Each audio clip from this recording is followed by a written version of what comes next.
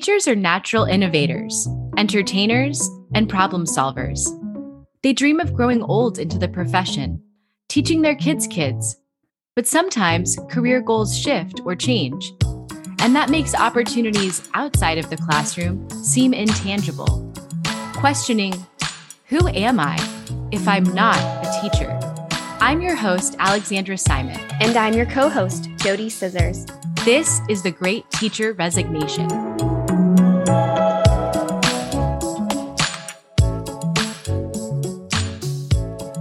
Yes. Okay. All right. So I think we probably need to get this party started. Okay, let's do it. Glad to be back with episode 3 today. We had so many takeaways from our interview with Dr. Lindsay Kavanaugh last week. We touched a lot on grief, and I want to talk today about what does that look like and sound like for us, for both Jody and I. So I'll start by asking this really important question. What did grief look like to you, Jody? Well, I think in past episodes, I've elaborated on how I was feeling. But actually, after listening to Dr. Kavanaugh's episode, as we're in it, I was literally unpacking my past and unpacking my feelings. You know, as teachers, we do a really good job of learning how to unpack standards, analyzing a standard, unpacking it to see what are the core skills that students need to succeed. And as she's talking, I'm like, oh my gosh, I am unpacking grief like a standard. What did it look like? What did it feel like? And I think the main thing that I definitely grieved the most was leaving the students.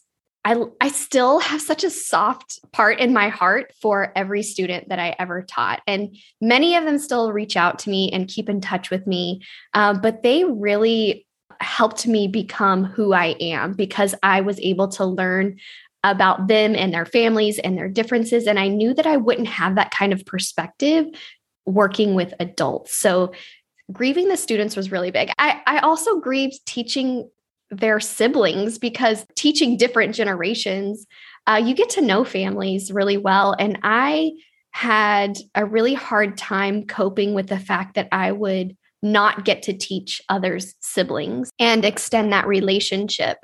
So that was really hard, but it was around 2010 when I made my first move because you and I have a commonality that we moved around a lot. So in 2010, packing up my classroom and an elder teacher came in and said, well, what are you going to do in your new city? And I said, well, what do you mean? Like, I'm just going to be a teacher. That's who I am. And she was like, are you sure that's what you're going to do? I was like, yeah, like I want to be a teacher. I want to grow old and wear my little knit sweater that has like apples with a little worm coming out and says like, you know, like number one teacher, you know, and that's who I wanted to be. I was like, that's my future. And she just looked at me and she said, okay. Like, because she knew. Yeah, she knew that you were destined for something else besides the classroom, which is an awesome place to be, but she knew. Yeah. It was like she could see something in me that I could not see. And I was very perplexed by it. But now it all makes sense. That little conversation it was after my 3rd year teaching. So like more than 10 years, 15 years later, I'm reflecting on that conversation, which I didn't know the meaning of it until I started unpacking what grief was, where were the flags before that? So yeah. How about you, Allie? What did grief feel like for you? What did it look like? Because I know that you felt it on the back end, which you've touched on, but what was it specifically that you were grieving? So I definitely agree with you about the students. In my last year teaching, I became the director of speech and debate at my high school, which I absolutely loved doing. It was for sure the best part of my teaching career. And when I left the classroom, I actually didn't leave speech and debate. So I stayed on as the coach, I guess still the director. And I worked with students after school one day a week, and I would take them to tournaments throughout the year. And I thought I could still do that and that it would work, but it was really so much different. Once you leave the classroom and you don't have that daily interaction with the students, things like recruiting new participants becomes really difficult. And I really missed that. I really missed having students come into my room during lunch, practice for their tournament, ask me questions about their research. I loved that part of my job. And I felt like I had just started something amazing. And so I was really, really sad to leave that. But I also knew that I had to honor what I was feeling at the time. It was I was overwhelmed. I had too much on my plate. I think a second part of the grief for me, because of the moves, I oftentimes would have to start at the bottom. So I've taught Spanish 1 and 2 pretty much my whole career. And then I also taught 3 and 4. But I always wanted to teach AP. I had these big dreams of taking students on trips abroad to Spanish-speaking countries. I wanted to be a Fulbright scholar, live abroad for a year and teach, or go on a summer project as a teacher. And those are things that I felt like I was getting so close to achieving. So that was really, really hard because it was a combination of both the connection I had with my students and also enjoying like teaching their siblings or getting to know their families. And then grieving what I thought was going to be my career for a really long time. We're going to touch on this today because we both have these feelings of how did your behaviors change?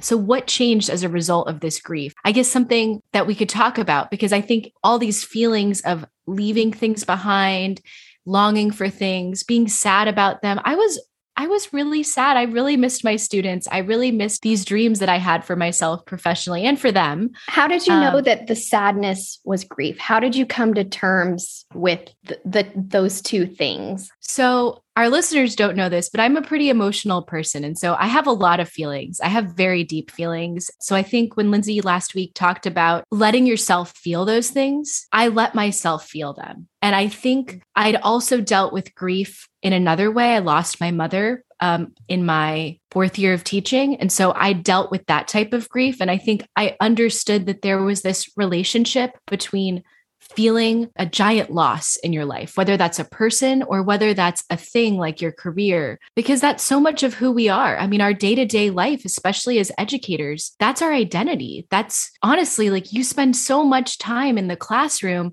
doing extra things, being involved in your community as an educator, that when you don't have that anymore, it's profound. And I guess I just let myself feel those things, and I cried, and I would talk to my friends about it. I would talk to my spouse about it. It probably took me almost 2 years to really get it all out at some point. I mean, I know it only lasts for 7 minutes. We know that now, but like those emotions, but it took me a really, really long time. That feels like a long time to me, at least, to really come to terms with the grief and then to maybe move on to a different stage.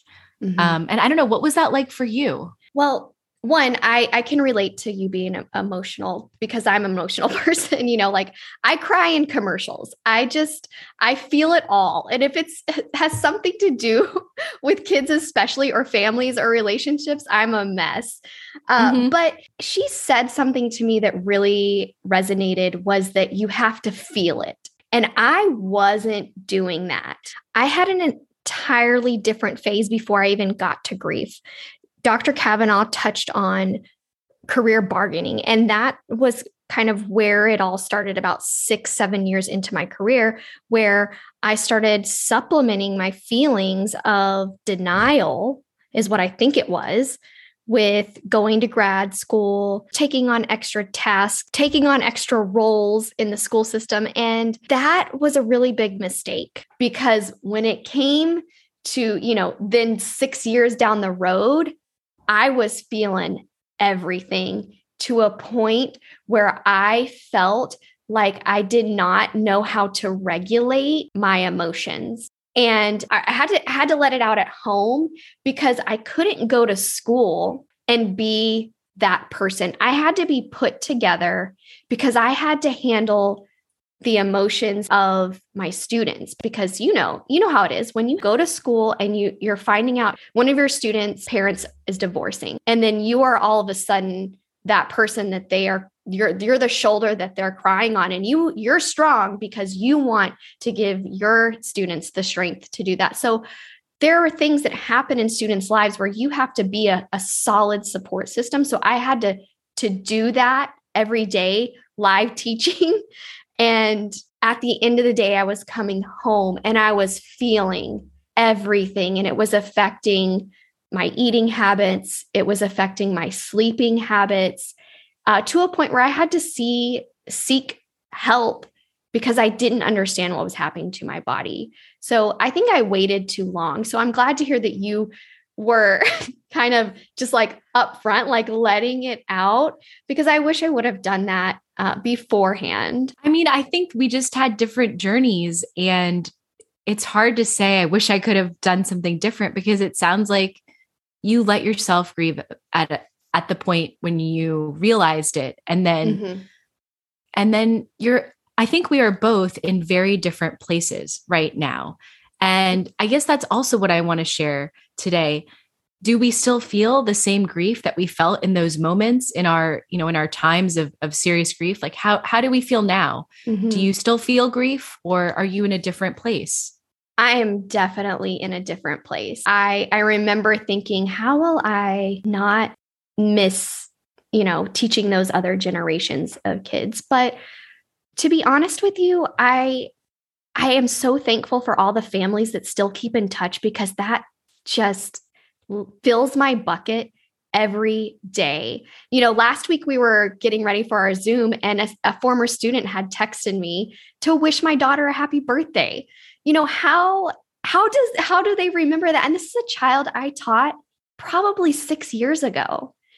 And it's those little things, those little relationships that remind me that when you're a teacher, relationships and rapport stand above everything, and that those relationships are continuing to happen. And as the years go on and my students graduate and they enter college, they're reaching out and saying, look what I'm doing. And that really feels really awesome. And so I don't feel it so much anymore, but I definitely felt it at the beginning. But, it's just like, I want people to know that the feelings, when you address them, you learn to deal with them in a different way. But how about you? Where are you at this point? Yeah, I mean, I think it's really interesting too, looking at the fact that you were an elementary school teacher and I was a high school teacher, because you're still hearing from students who haven't graduated high school yet. And I have, and I have former students who have kids now.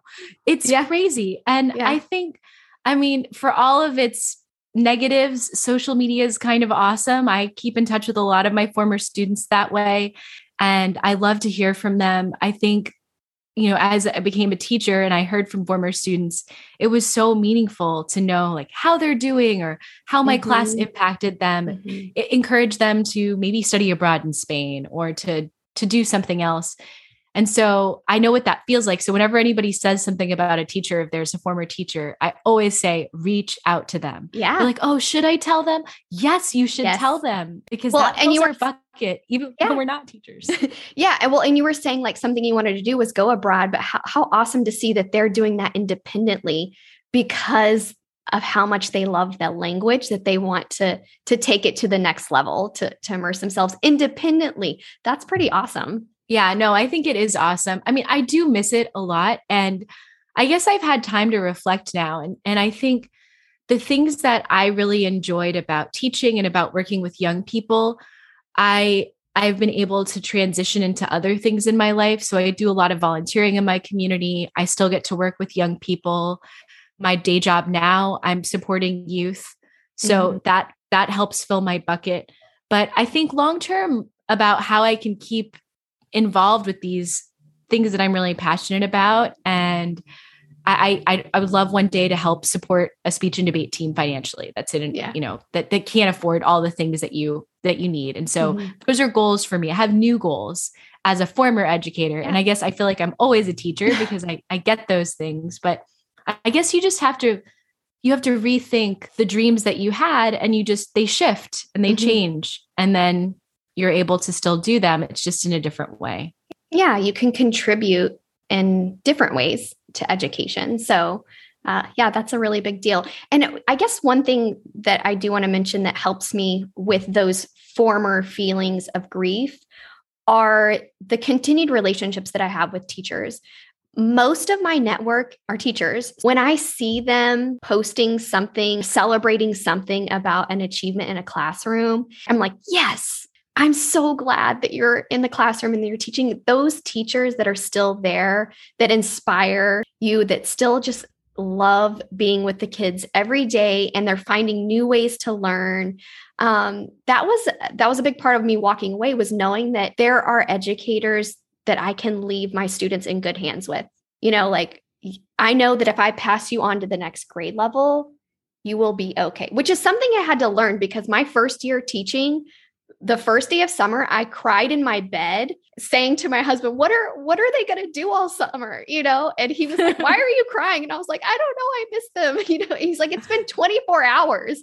Why are you missing them? And I was like, I don't know. But then you grow and you realize that as they grow older, there are educators in their lives that will make a difference. So absolutely. And I also think now that we're parents, because we didn't start off being parents as teachers, that we have more time now to do education type stuff with our kids, or just to not necessarily do education type stuff, but we have more time now to spend with our own children, to support them in their schooling, to support their class or their teacher or their school.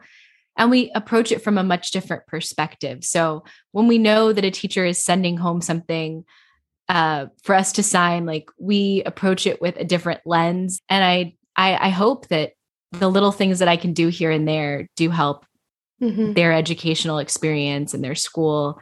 But I guess we're still connected because we have our own kids now, and we hope that they have great teachers and we want to support them. It sounds like that both of us are at a point of acceptance, and that through that journey, grief was one of those stops.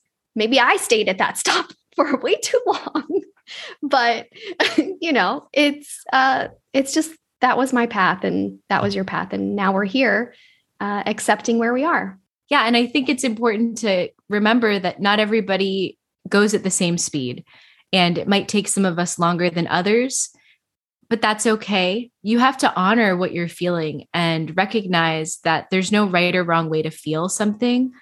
This is a really big decision if you're transitioning. And honestly, you could end up transitioning back, and there could be a lot of feelings there too. So Jody, you compared unpacking standards to unpacking emotions like grief. What other emotions might someone experience when they're leaving teaching? That's a really good question. Well, you might need to unpack your feeling of relief or uncertainty. I'm going to guess guilt. That's a pretty big one. Motivation. I think those are a few. Maybe you're excited. You can unpack why you're excited. So I think there's quite a bit of feelings that people could unpack. Absolutely. And we've been hearing from our listeners that one emotion that they deal with a lot is guilt. So that's going to be a topic for our next episode. We're going to take a better look at guilt and what that emotion is like. Yep. Let's do it. I'm still going to get that little sweater with the apple and worm.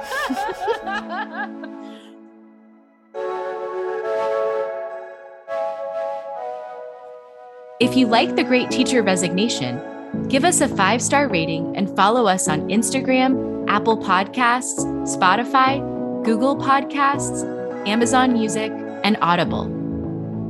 This episode was written and recorded by me, Alexandra Simon, and my co-host, Jody Scissors. Produced by Jody Scissors. Original music, Emoji, by TubeBacker. Special thanks to our sponsor, Paper Planes Ed.